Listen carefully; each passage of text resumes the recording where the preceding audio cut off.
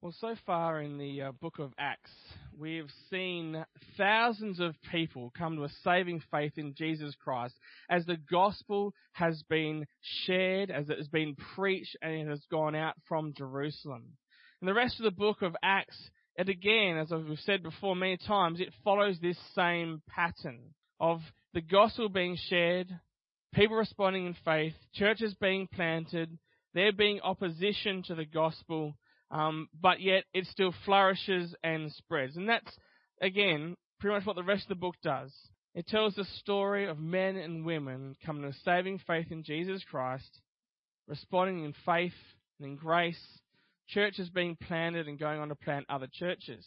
So that's the big picture. But from that position, today as we go through chapters 16 and 17, I want to sort of go into the finer detail and how that message, that story intersects with our lives.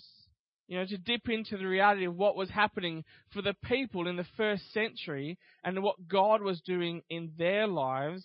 And then we might be moved by what we have read and not just read the Bible and miss many parts that are there for us to learn from, to grow from, be convicted by, and to help others become more like Jesus and apply the gospel to our lives each and every day. But before we get to Acts 16 verse 13, where we'll kick off today, I want to just go through a bit of the narrative that leads to that point, because where we left off last week was towards the end of chapter 15, and just after we left off last week, there's actually a sharp disagreement that comes between Paul and Barnabas. So Paul and Barnabas were, if you remember, they had gone on the first missionary journey together and had really started to spread the gospel to great many different places. Remember, Antioch was planted through this mission and other areas. And so we actually see that this pairing, this gospel partnership, it actually breaks up because of a sharp disagreement. And I've always been concerned by sharp disagreements in churches, because what happens is that there is a parting of ways. And to me, I've always lamented over that. And I've lamented over the fact that these two powerful witnesses and church leaders were in such a disagreement that it caused them to part company. And it caused a split in their ministry and in their work. And I lament over the fact that I see this happening so many times throughout church history from that point, and even today we see churches, even whole organizations like churches, splitting because of a disagreement. It's a great sadness and sorrow to me that happens. An irreconcilable difference emerges that causes that. But you know, it's interesting because when I did some Bible college, I found out about how Christianity spread through Europe. And back then you had these monasteries, particularly like these Benedictine monks would go out to these monasteries, and they would build these monasteries on the furthest edges of civilization in Europe, because they wanted to devote themselves wholly and purely to service and to prayer and to being a holy monk in service of the Lord Jesus Christ. And so they'd go out into the wilderness, they'd build a monastery, and they would live there, and they would study the scriptures and live this, what they deemed a pious life, away from the distractions of society and of civilization. But what would happen is, because these monks moved there, they would then clear areas to plant crops and everything to feed themselves. What happened was that a village would spring up around that monastery. And so then these monks would then got busy with caring for and the whole village, and then they'd get fed up that society had crept into them. And so then what they would do is they'd go to the furthest edges of civilization and do it again. And that's pretty much how a lot of Christianity spread throughout the European continent. And that's why when you go there today, pretty much smack bang in the center of every one of these little villages throughout the whole of Europe is a big church, because that was where the monastery was. You know, that's pretty much a fair bit of how Europe was done. And so it seems on one hand to be very sad that Paul and Barnabas parted ways after a dispute, but on the other hand, what actually occurred was a doubling of their labor. So Barnabas takes Mark, who's also called John, under his wing, and they head off, and they go back to the churches that they'd already been to in the first missionary journey, while Paul takes on Silas under his wing, and they go out, and they head off in a new direction. It was a doubling of the labor. And so sometimes it is the sovereign hand of God at work upon these moments, advancing the gospel. Along the way, Paul picks up Timothy, and they head onto Galatia, but it tells us in Scripture that they're forbidden from sharing the gospel by the Holy Spirit in Asia.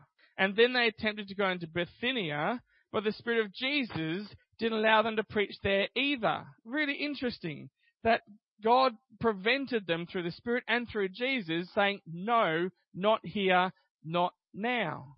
You know, it's a great sense of gratitude we have to the timing and the leading of God, that everything is in His time and for His purposes. But God plants a vision within Paul of going to Macedonia, and so that's where they head. We pick up in verse 13. On the Sabbath, we went outside to a city gate to the river where we expected to find a place of prayer. We sat down and one began to speak to the women who were gathered there. One of those listening was a woman from the city of Thyatira named Lydia, a dealer in purple cloth. She was a worshipper of God. The Lord opened her heart to respond to Paul's message. When she and the members of her household were baptized, she invited us to her home. If you consider me a believer in the Lord, she said, come and stay at my house, and she persuaded us. So what we know about Lydia is that she is religious, and she is moral, and that she had done very well for herself in the domain of fashion. She was from a port city, but was now in Philippi. And these places were like the economic powerhouse cities of the day, much like New York, London, and Hong Kong are today. You know, she's doing well. She's rejected Roman paganism, is morally conservative, upright, and she's going to Jewish Bible study on the Sabbath. The women there are being fed by the word when Paul starts speaking, and the Bible says her eyes were open, her heart is open, she hears Paul and believes, and she's baptized. And so what we have here is a wealthy businesswoman who is an extremely successful businesswoman who is moral and religious and at church but isn't a follower of Jesus. She's morally upright, actively involved in her church or synagogue, but she's not yet laid down her yes to become a follower of Christ and having her life shaped by Christ. And it is in that space that Jesus steps in and saves her. And so it has been for some of us. Some of us have been involved in church or have been attending church or were raised by Christian parents in a Christian family.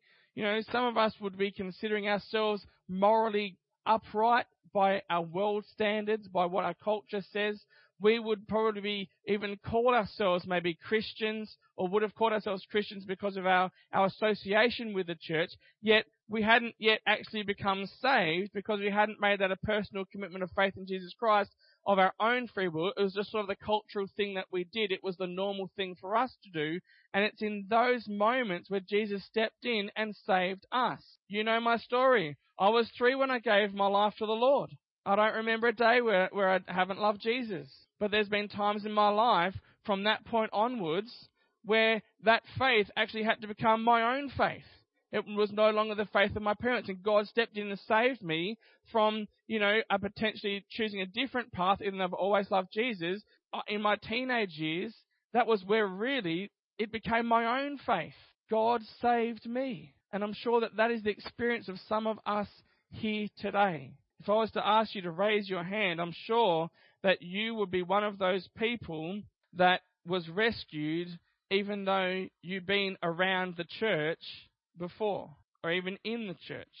And I'm sure that we have either been that person or know someone who is that person. The next woman I want us to look at has nothing in common with Lydia at all.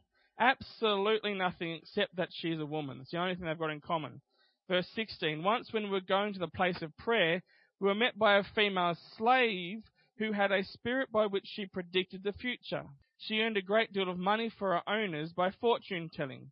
She followed Paul and the rest of us shouting, "These men are servants of the Most High God, who are telling you the way to be saved." She kept this up for many days, and finally Paul became so annoyed that he turned around and said to the Spirit, "In the name of Jesus Christ, I command you to come out of her." And at that moment, the Spirit left her. When her owners realized that their hope of making money was gone, they seized Paul and Silas and dragged them into the marketplace to face the authorities. And so this text seems to be a little bit confusing because it seems like she's saying the right things. She's saying they're servants of the Most High God who are telling you the way to be saved.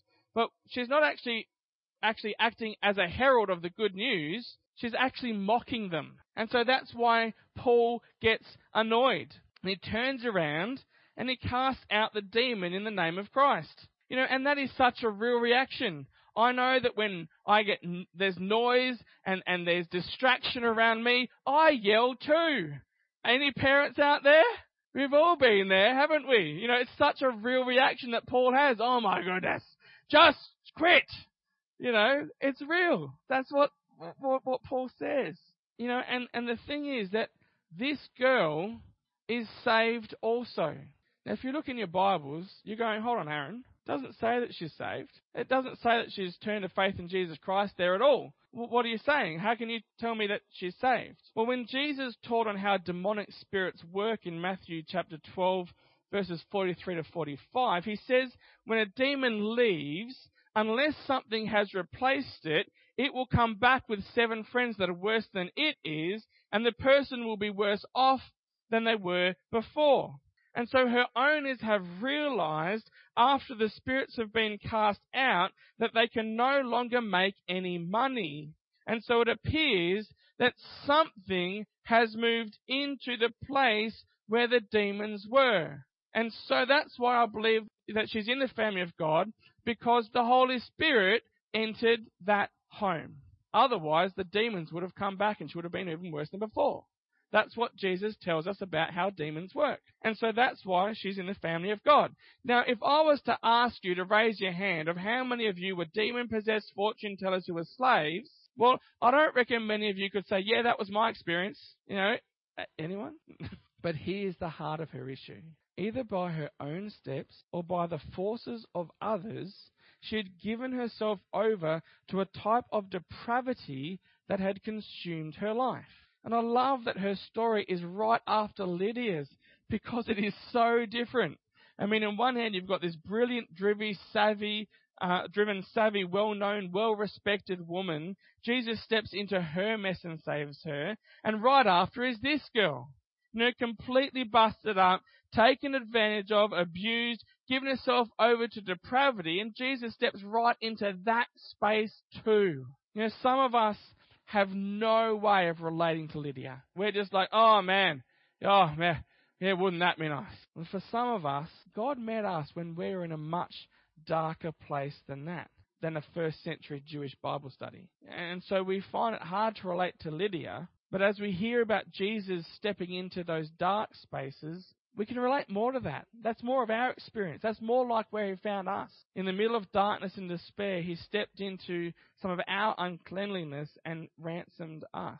And we're given one more example. So what happened to Paul and Silas was that they were arrested and they were brought before a magistrate, and the rulers decided to put them in jail. And so the jailer puts them inside the innermost cell and puts them in stocks and chains. Now, is anyone up with their architecture of first century jails? No? Okay. I'll help you out then. So what would happen in these jails was that the innermost cell was actually lower than all the other cells. And so what we know about liquid is that it flows downhill. And so there weren't any toilets. And so in first century, the innermost cell became the cistern. So human waste would flow into the innermost cell. Not only that, but they were placed in stocks and chains. These stocks and chains forced the prisoners to be in a contorted position pretty low to the ground that your body's not normally used to being in. And so here they were in these innermost cell, in stocks and chains, being contorted into places they would not normally and naturally be in, sitting in human waste. And that the jailer, it says the jailer didn't do this by order. He wasn't ordered to put them in this position. He did it by desire. The jailer chose to put these men in that position. He didn't have to. Then we read in verse 16, the jailer woke up, and when he saw the prison doors open, he drew his sword and was about to kill himself. I'll just stop there for a second.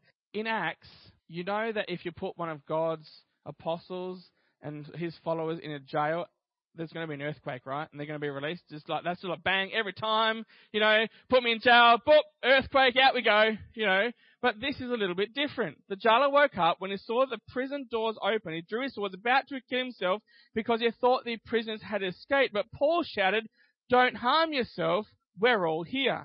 The jailer called for lights, rushed in and fell trembling before Paul and Silas. He then brought them out and asked, "Sirs, what must I do to be saved?" They replied, "Believe in the Lord Jesus, and you will be saved, you and your household." Then they spoke the word of the Lord to him and to all the others in his house.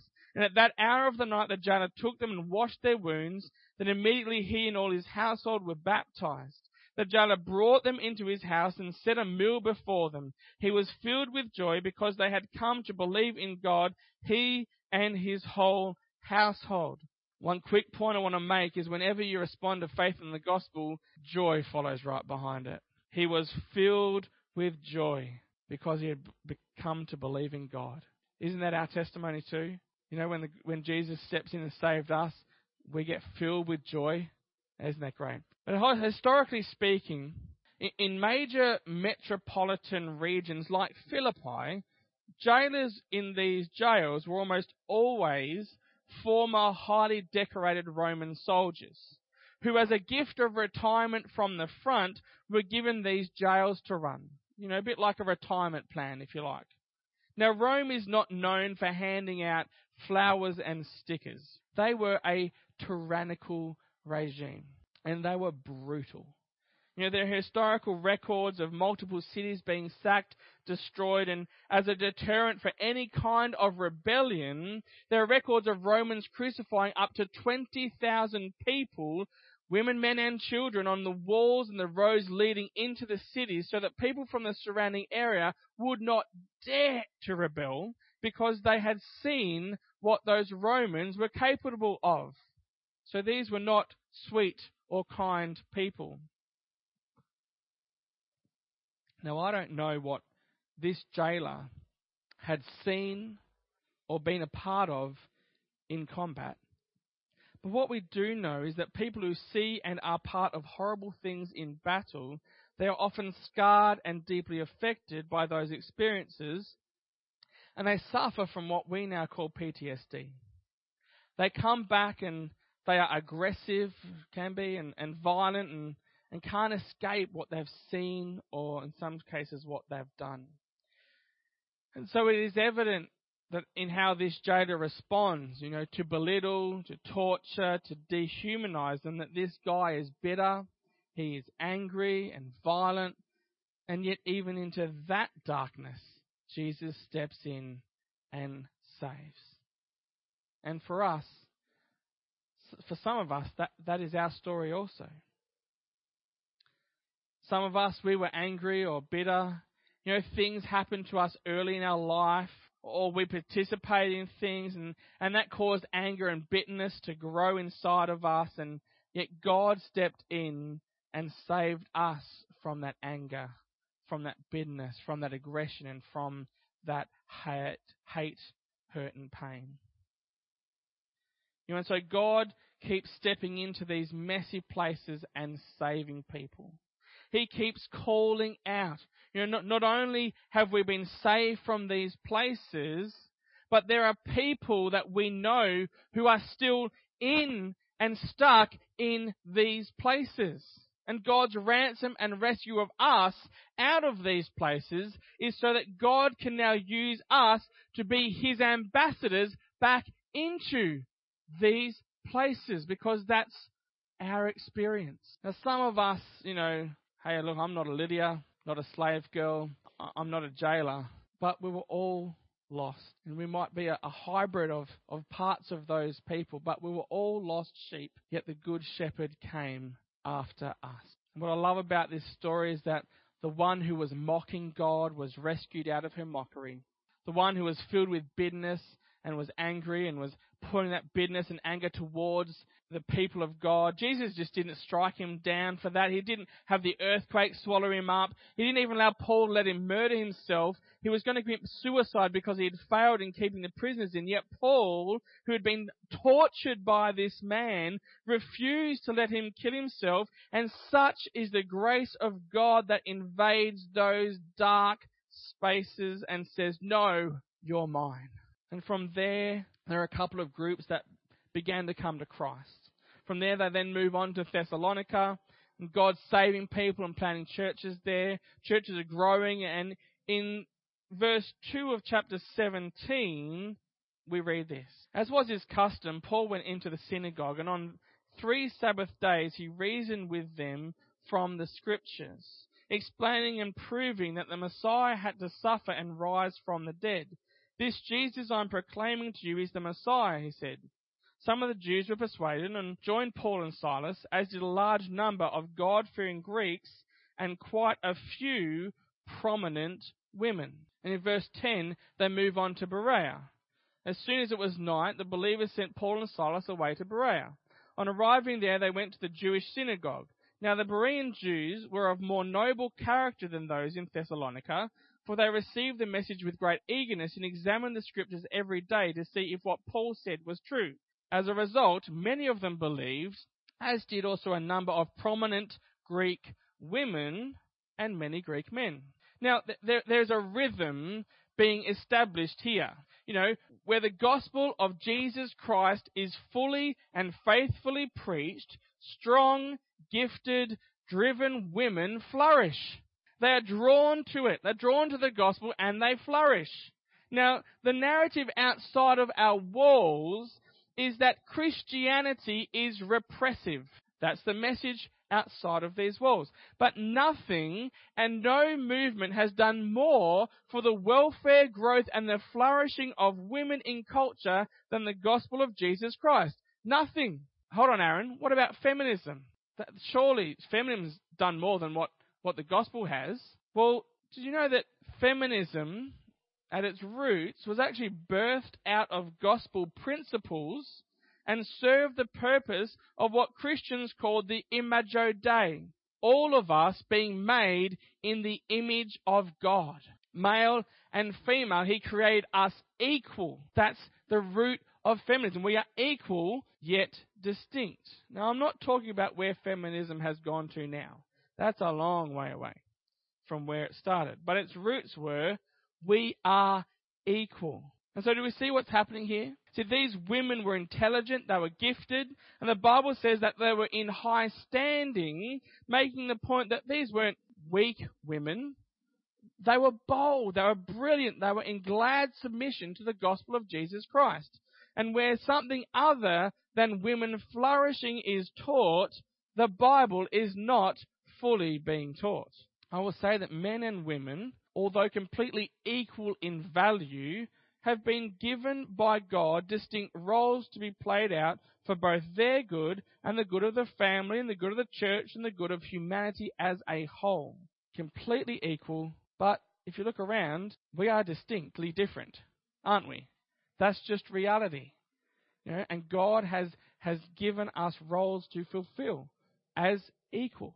That's what the Bible teaches. So to sum things up here, Jesus reaches into our past, whether they are filled with darkness or good, and through the gospel He saves us and places us in community and family so that we can flourish, both men and women, no matter what our background is.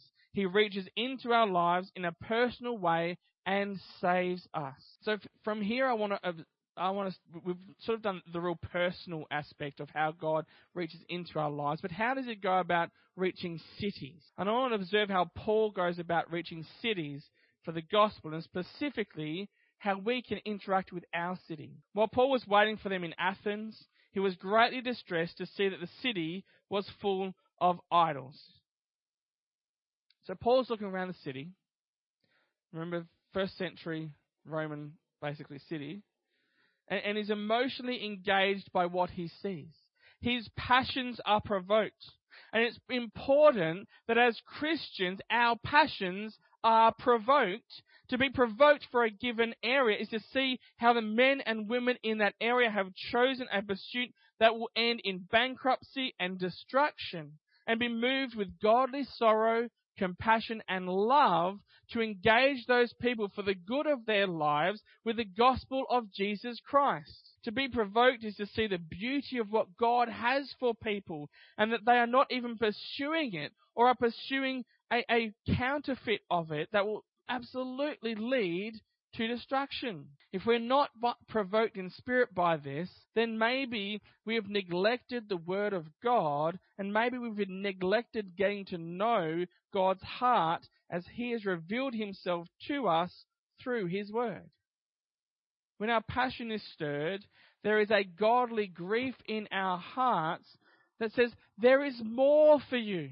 There is more joy to be had.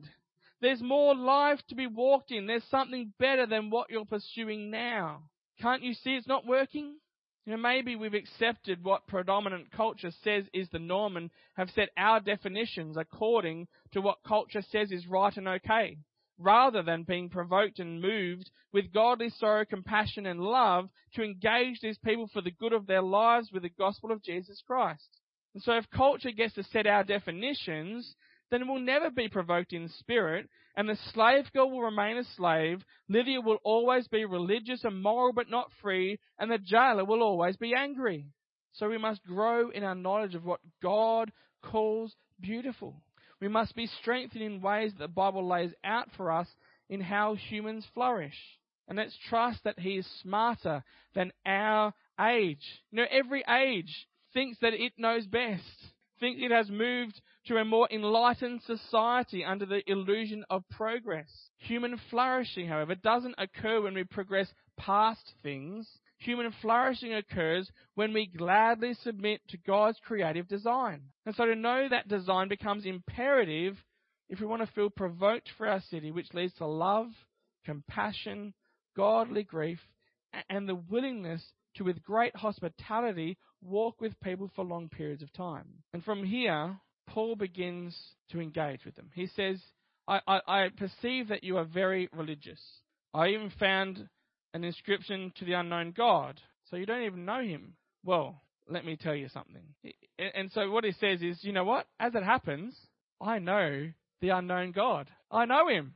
And I'll tell you about Him. And so it begins. He sees that there's this spiritual framework in place, and so then he engages in that spiritual framework. He sees that they're religious, that they're very godly people. He sees unknown God, and he sees, hey, you guys, I know that unknown God.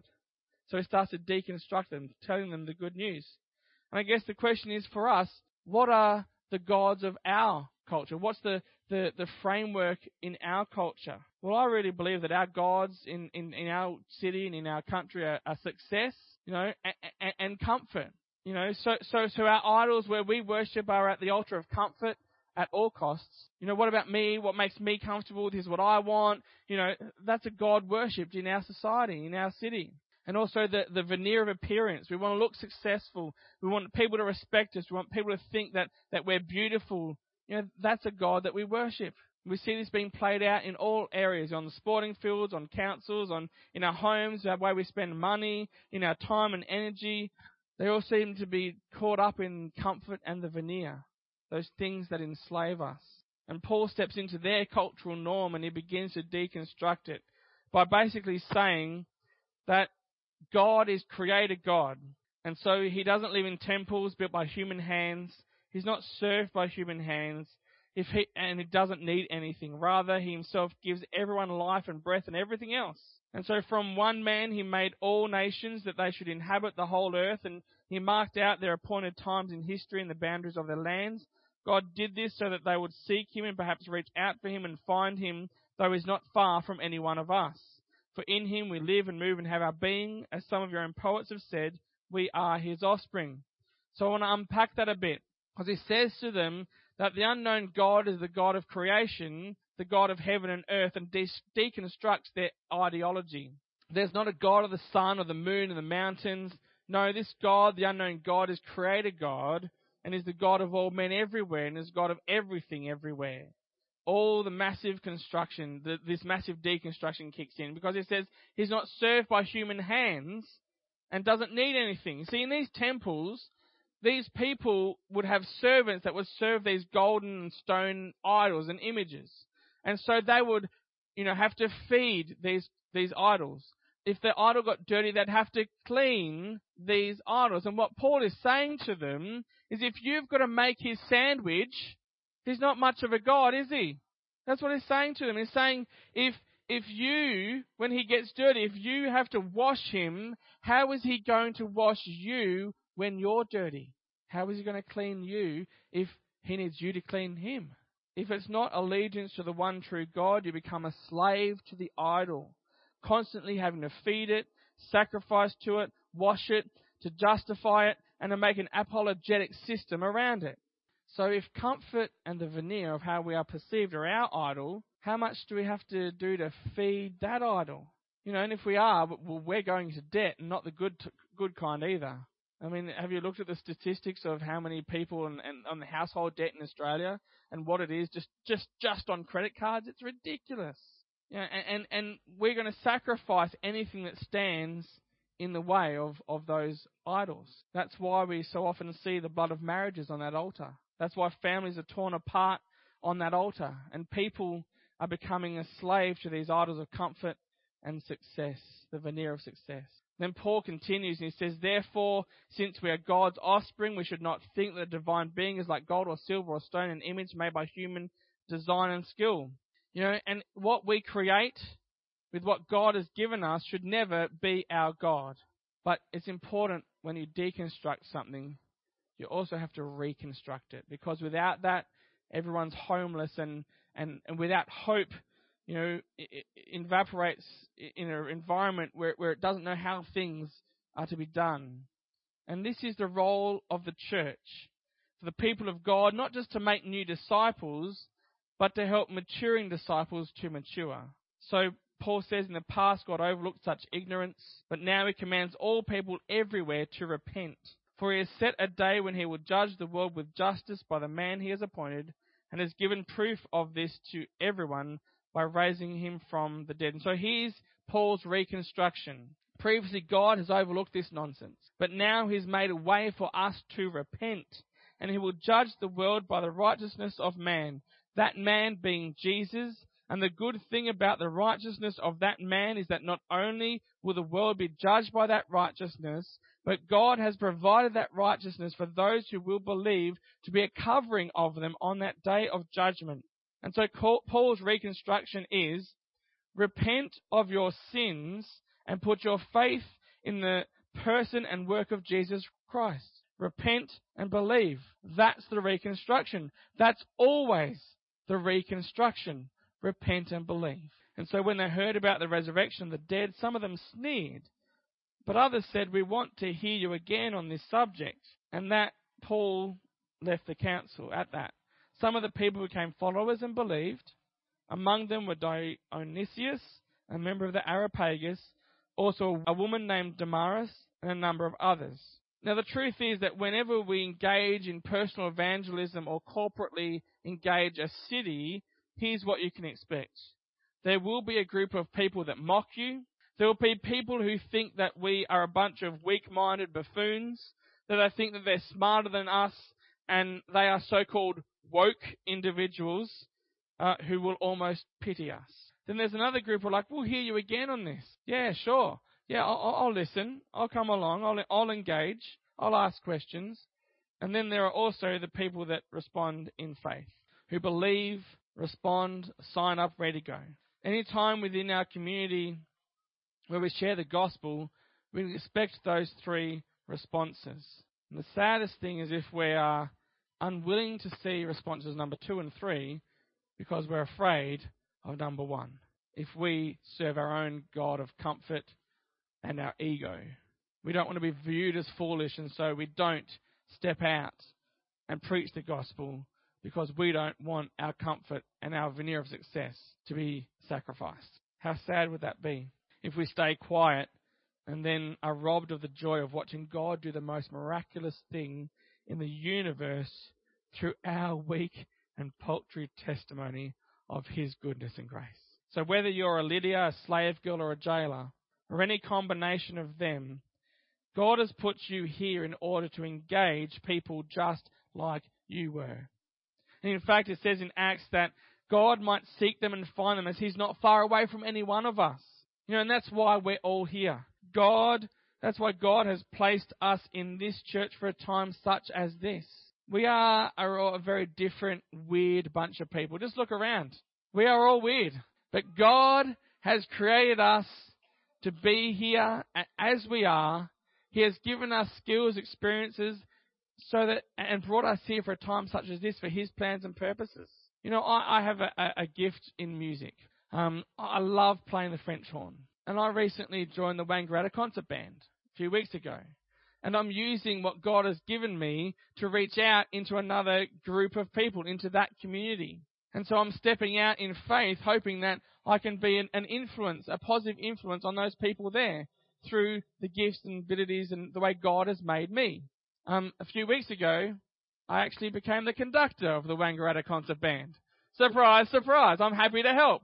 I also will still play my French horn a bit too. But, it's an opportunity where I get to serve.